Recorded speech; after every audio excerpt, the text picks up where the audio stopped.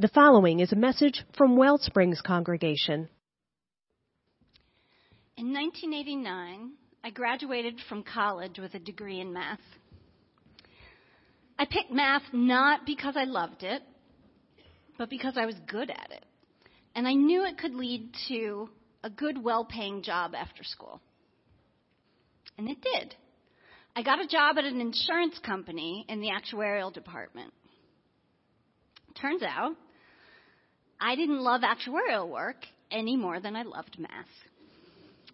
I spent a lot of time during my career formulating an escape plan. In the beginning, I went back to school while working full-time to get a teaching certificate. I even got to the point where I told the school I was going to do the semester of student teaching, and that would have required me to quit my job. And then I backed out. My husband and I decided we wanted to start a family instead. I didn't want to put off motherhood until we could afford it. So when my daughters were born, I recommitted myself to the financial security of my profession. And I thought maybe it was the job or the company. And actuaries were in high demand at the time, so it was relatively easy for me to switch from job to job, company to company, state to state, trying to find the right fit. I worked at 6 different insurance companies. I don't ever remember loving my work. I had days, even weeks, that didn't suck. I never had a day, though, when I thought, if I win $1 million in the lottery, I think I'd like to keep doing this for a while longer. In 2010, I took steps to leave again. I even went as far as to work part-time while I went back to school to get my master's degree in psychology. A few years later, degree in hand, I went back to full-time work as an actuary. Again, I wasn't willing to commit to a career that paid so much less when I wasn't completely sure that it was the right fit. It's like the parable of the trapeze by Dane and Parry. It talks about life being like a series of trapeze bars. Describing the bar, Parry writes, "It carries me along at a certain steady rate of swing, and I have the feeling that I'm in control of my life." He goes on to describe the feeling of seeing a new trapeze bar out in the distance and knowing that it's time to let go, swing into the void, and grab the next bar. Parry writes, "Each time I am filled with terror. I am each time afraid that I will miss, that I will be crushed on unseen rocks in the bottomless chasm between bars. I do it anyway. Perhaps this is the essence of what the mystics call faith experience. No guarantees, no net, no insurance policy. But you do it anyway because somehow to keep hanging on to that old bar is no longer on the list of alternatives." In our culture, that transition zone is a void, a sort of nothingness that has to be gotten through as quickly and unconsciously as possible. Anyone else ever feel like this? Well, here's the twist. Parry writes, "I have a sneaking suspicion that the transition zone is the only real thing, and the bars are illusions we dream up to avoid the void where the real change, the real growth occurs for us. I have a sneaking suspicion that the transition zone is the only real thing, and the bars are illusions we dream up to avoid the void where the real change, the real growth occurs for us." Yeah. What if the security of that landing place is just an illusion, and life is all about the transitions. When we are in those transition places, hurtling through space between the trapeze bars, we are at our most vulnerable. We face this decision to brave the void or to cling to an imaginary trapeze bar every day. In my career journey, I made tough choices and then had those choices tested again and again. And I found that I couldn't coast on yesterday's vulnerability when faced with today's decisions. This showing up every day is at the heart of our current message series, Daily Bread, in which we've been reflecting on our daily spiritual sustenance. This next slide is Brene Brown. I absolutely love Brene Brown. She is my guru when it comes to vulnerability. I was introduced to her work here at Wellsprings in the fall of 2014 when we did a whole message series on her book, Daring Greatly. And I've preached about her before and shared wisdom from her book, Braving the Wilderness. Now I'm reading Dare to Lead. This is one of my favorite quotes so far. You can't get to courage without walking through vulnerability. Embrace the suck. On October 20th, 2018, I made a decision. I know this because I wrote it in my 5-year journal.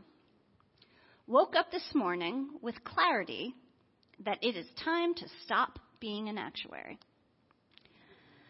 I don't know where that clarity came from, but I knew it was time to let go of the trapeze bar I'd been clinging to for 29 years. So, this was it, right? Happily ever after, never doubted myself again. October 21st, one day later. I'm freaking out. This decision doesn't feel as clear when I start figuring out what to do next. All the voices are telling me to suck it up. For me, this is the suck that Brene Brown so eloquently describes. The doubt, the insecurity, the thing that drew me back again and again to the perceived safety and security of the trapeze bar that was my career. My clarity was about what to stop doing. I had no idea what was next, and that scared me. But I knew my pattern, and I decided that safety net had to go. It was just too easy to fall back into my old ways. So, a few days later, I had a frank, real, and very vulnerable conversation with my boss, who I had not had a great relationship with up to that point. And it was a good conversation. I told her that I saw the passion she had for this career. And I just didn't have it and never had. And I was thinking maybe it was time for me to do something else, to find my own passion. She was so encouraging in that conversation. I felt like it was done. I was going to move on. Now, the company was doing very well in 2018, and I was expecting a nice bonus in March, so I told her I would probably plan to resign then. Was I clinging to financial security again? Maybe. Was it smart to give my boss 5 months' notice that I planned to quit my job? Some people said no. I thought I would breeze through that final 5 months as if I had announced my retirement. I'd train people to do the work only I knew how to do. Maybe I'd get to interview my replacement. There'd be parties and fond farewells. Or worst case, I'd be laid off and get a severance package instead of a bonus. Turns out that conversation set off a whirlwind that had me reeling. The next several months were brutal. My boss began documenting poor performance and used our conversation as evidence that I was refusing to step up. I got the worst performance evaluation of my life. I felt like the conversation I had with my boss in October, where I was so vulnerable with her, might have been a mistake. Again, I returned to the wisdom of Brene Brown. In Daring Greatly, she writes, "We need to feel trust to be vulnerable. And we need to be vulnerable in order to trust." There's no trust test, no scoring system, no green light that tells us it's safe to let ourselves be seen. Embrace the suck. I did quit my job, and I did get to have a few lunches and fond farewells, though not with my boss. In the end, I decided to buy into a childcare franchise. This next slide is a recent picture of the building I'm building. I'm hiring staff, and yes, risking my financial security, hurtling into the void. I'm also building relationships and leaning on old ones in new ways. And despite the almost daily fear and doubt that seem to crop up, I'm truly having the time of my life. I still don't really know what's next, though. This is not a bar. My business could fail. I have no guarantee. I'm doing my part to make sure that doesn't happen. Kind of trying to build my own safety net. And yes, I do know how privileged and lucky I am to have this opportunity, and I am so grateful for it. You know, the moment I decided to go all in and sign the papers was the moment I realized, after months of fear and soul searching and due diligence and just general suck, I realized that even if the worst happens, even if I lose all my money, I'd still rather be doing this. If you gave me a choice between financial ruin as a result of taking this risk or staying stuck on that old trapeze bar that wasn't serving me, I would pick taking the risk. Ask me in a few years, but I suspect I'll still feel the same.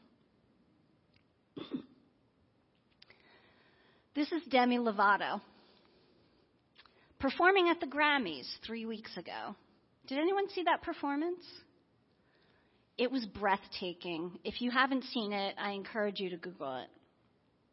In 2017, Demi was included on the annual Time 100 list of the most influential people in the world. Ariana Huffington wrote the brief article in the magazine. In it, she says, "It seems like Demi Lovato has already led many lives.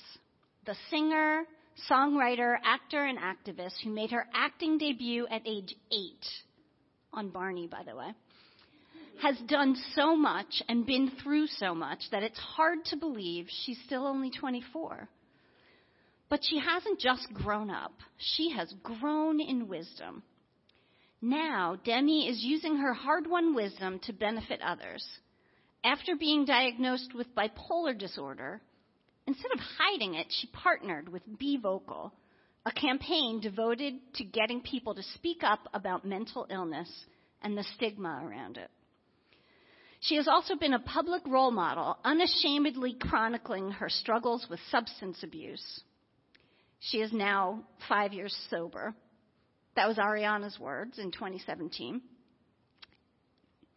And having been bullied as a child, Demi has taken up the cause to protect other children. Demi Lovato is a remarkably talented artist and performer, but her courage, honesty, and willingness to use her own experiences to help others are what truly make her a star. In 2018, 1 year after that article was written, Lovato relapsed.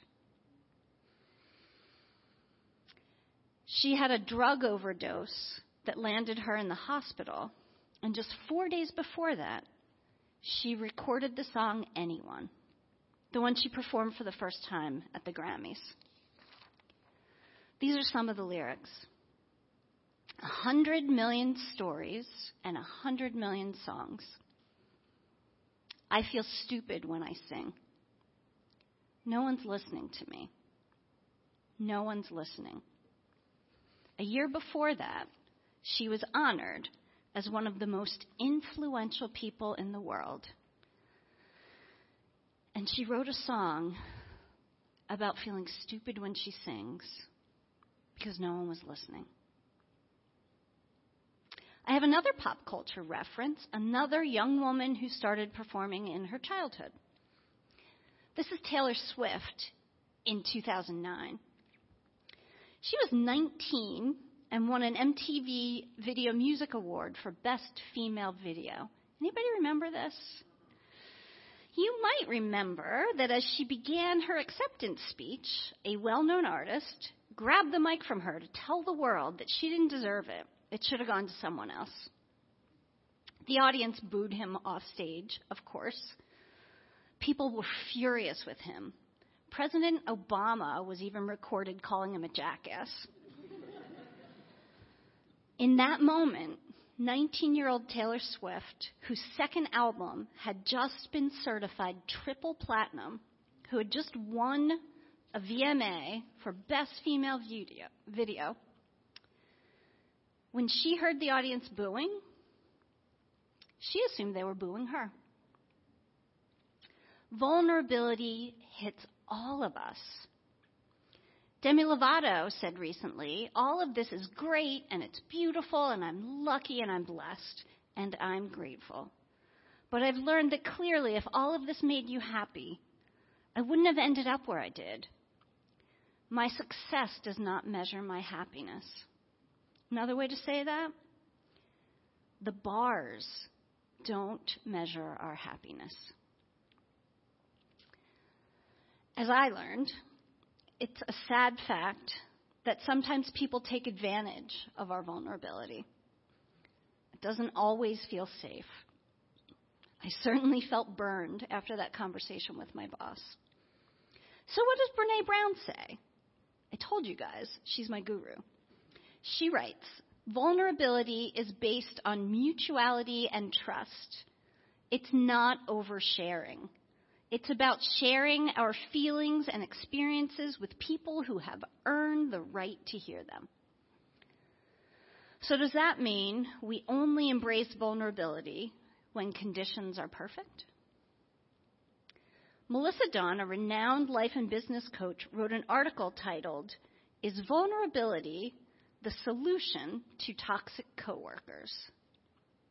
I'm thinking, no.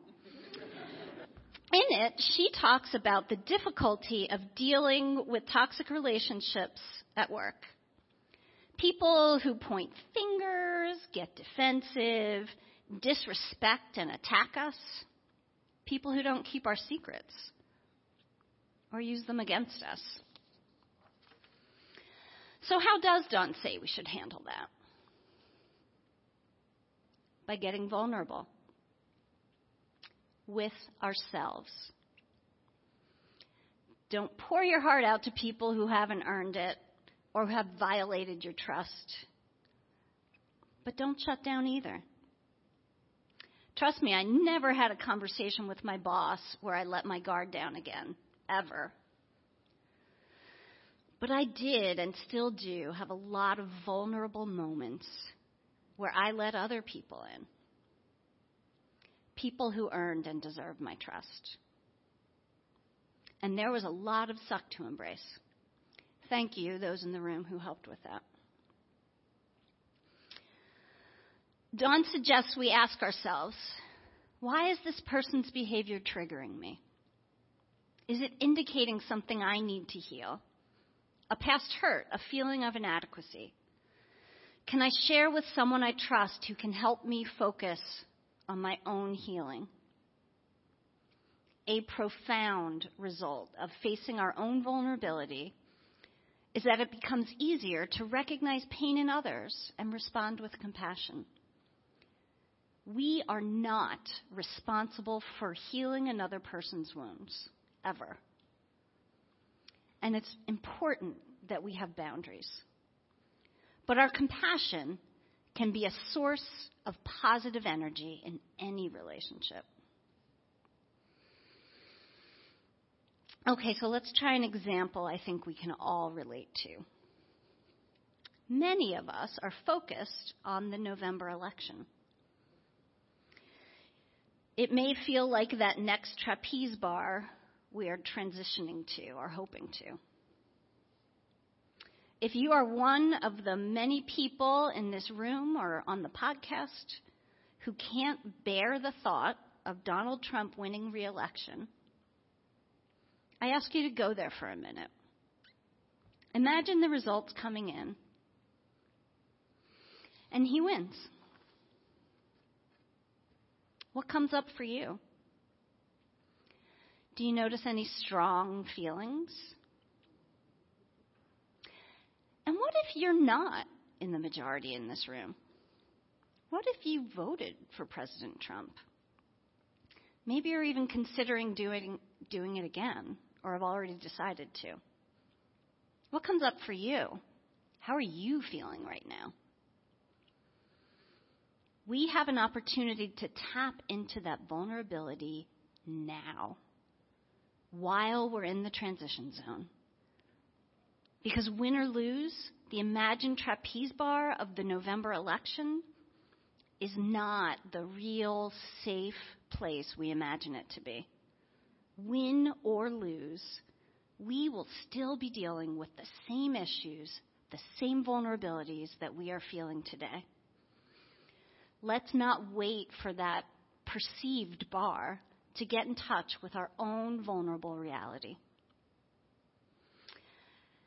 As the title of the message series, Daily Bread, suggests, embracing our own vulnerability is a daily opportunity. We can't coast today on the work we did yesterday. If we want to continue living into our own values, we get the opportunity every day to show up. Amen. Let's pray together. Spirit flowing between, among, and within us, we pray for the grace to face life's daily challenges with gentleness and compassion for the people in our lives, and with gentleness and compassion for ourselves and our own vulnerability. Amen, and may we all live in blessing. If you enjoyed this message and would like to support the mission of Wellsprings, go to our website, wellspringsuu.org. That's Wellsprings, the letters uu.org.